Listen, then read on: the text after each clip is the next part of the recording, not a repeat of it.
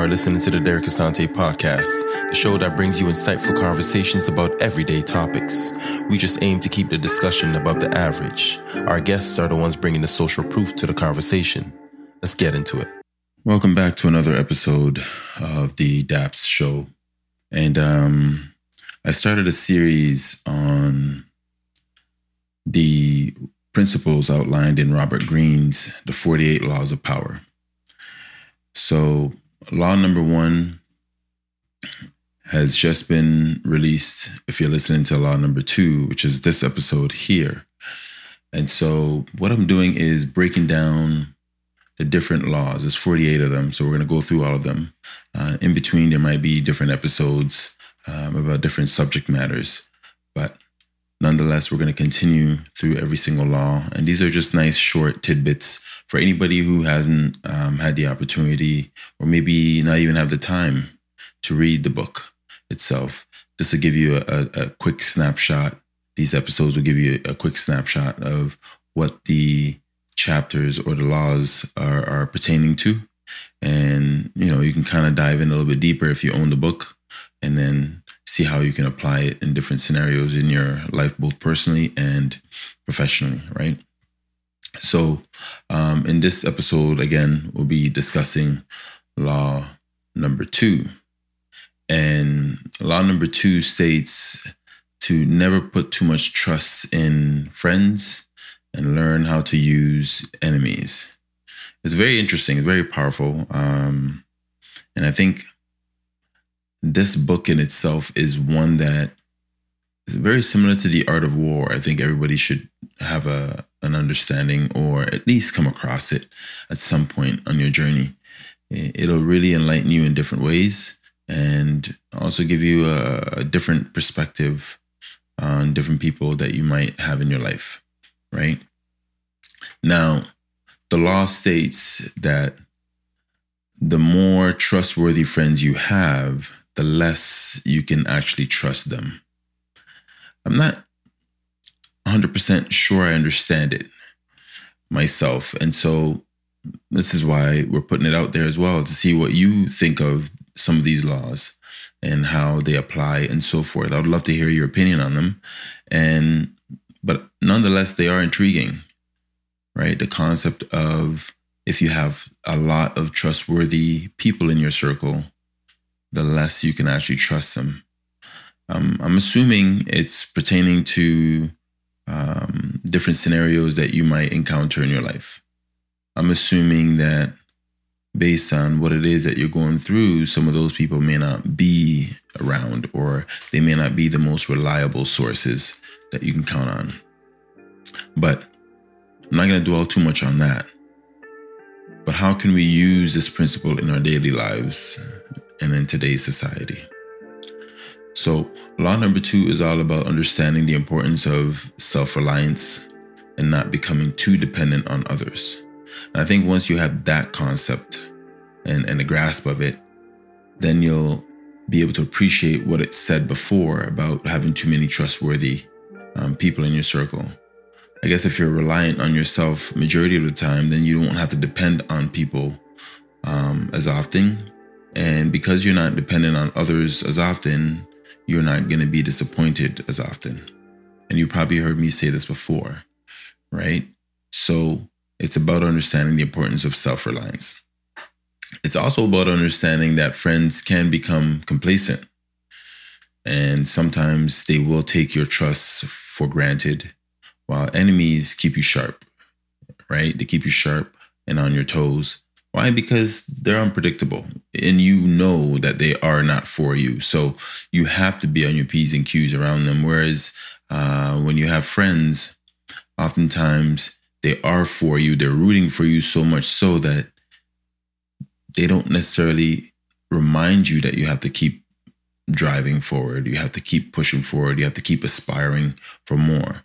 Sometimes they get you to the state where you become complacent in your own drive, that you don't think is necessary to want more or to try and achieve more. And they don't keep you on your toes as much, right? So you have to keep that in the back of your mind.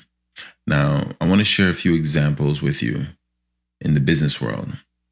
It can mean not becoming too reliant on one major client or partnership.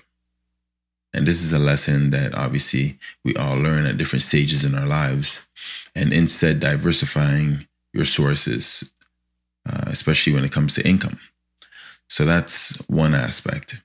In a political setting, it could mean not becoming too reliant on one political party or alliance, and instead building your relationships with multiple groups, right? It's all about diversification. Now, real life examples I want to share with you are some folks that you have heard of. You don't necessarily know personally, neither do I, but we know a gist of their story enough to talk about or use them as an example. In the tech industry, you have Elon Musk, right? He has multiple companies. You have SpaceX, Tesla, and so forth, right? There's so many others that I'm not even aware of. And the latest acquisition, is Twitter, right? But the two companies that I mentioned were initially heavily reliant on government contracts and funding, right? Trying to get, certain things passed and funding to get this off the ground and so forth.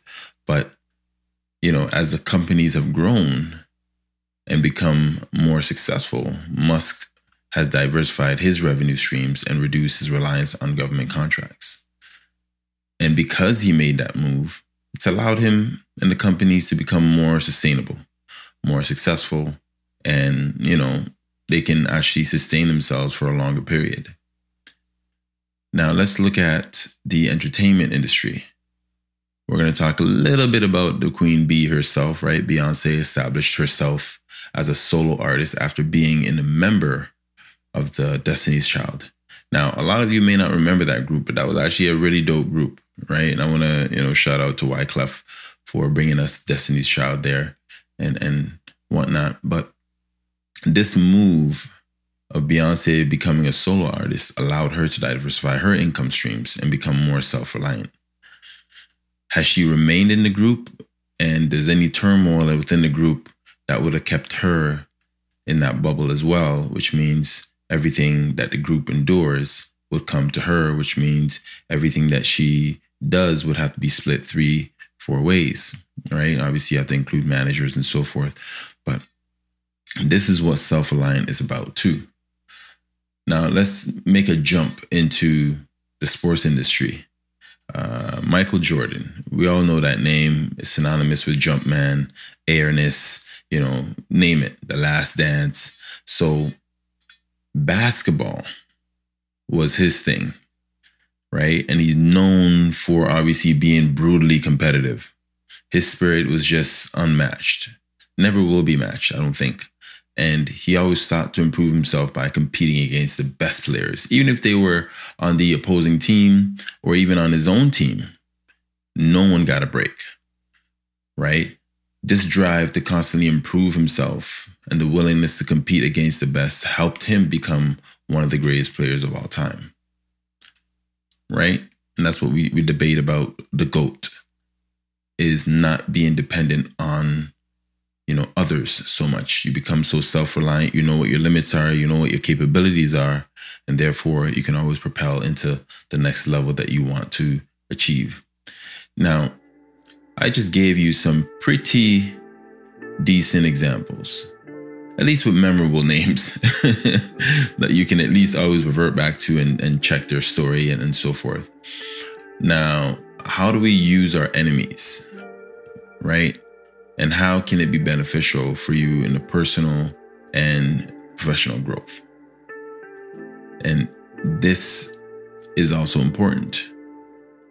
And it's critical that you remember that this law doesn't mean that you shouldn't achieve, right? You shouldn't actively seek out enemies, or you should. It's not saying that go and find your enemies so they can help you stay on your toes. No, nobody wants enemies, but they do exist, right? We have to be cognizant of the fact that the more successful you become, the more of those enemies that you obtain.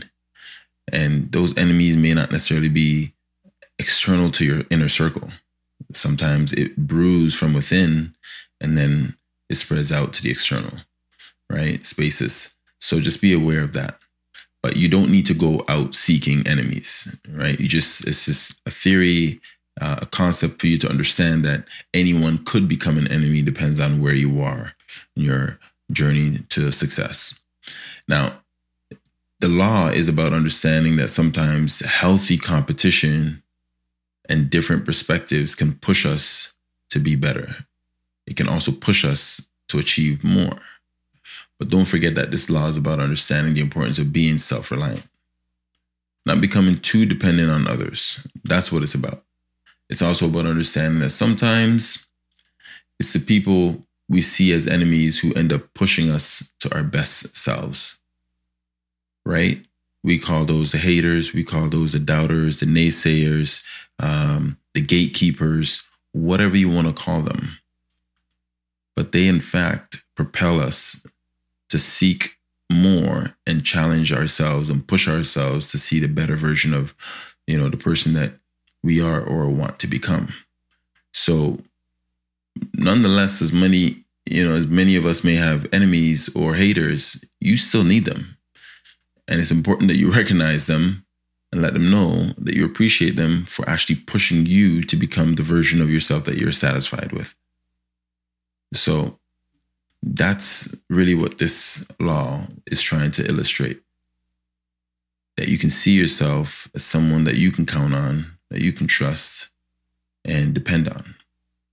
Not so much the people or the resources that are external to you. A lot of the most powerful resources are coming from within. So allow yourself to tap into those and utilize it to your advantage. Now, I hope that you gain some value, insight about law number 2, which is never put too much trust in friends, and learn how to use your enemies and how it can be applied in both your personal and professional settings. I want you to remember that by being self-reliant and not, becoming too dependent on others, you can actually push yourself to the better self. I want to thank you for listening and tuning in every week. I hope you appreciated this episode. And until next episode, love, peace, and nappiness.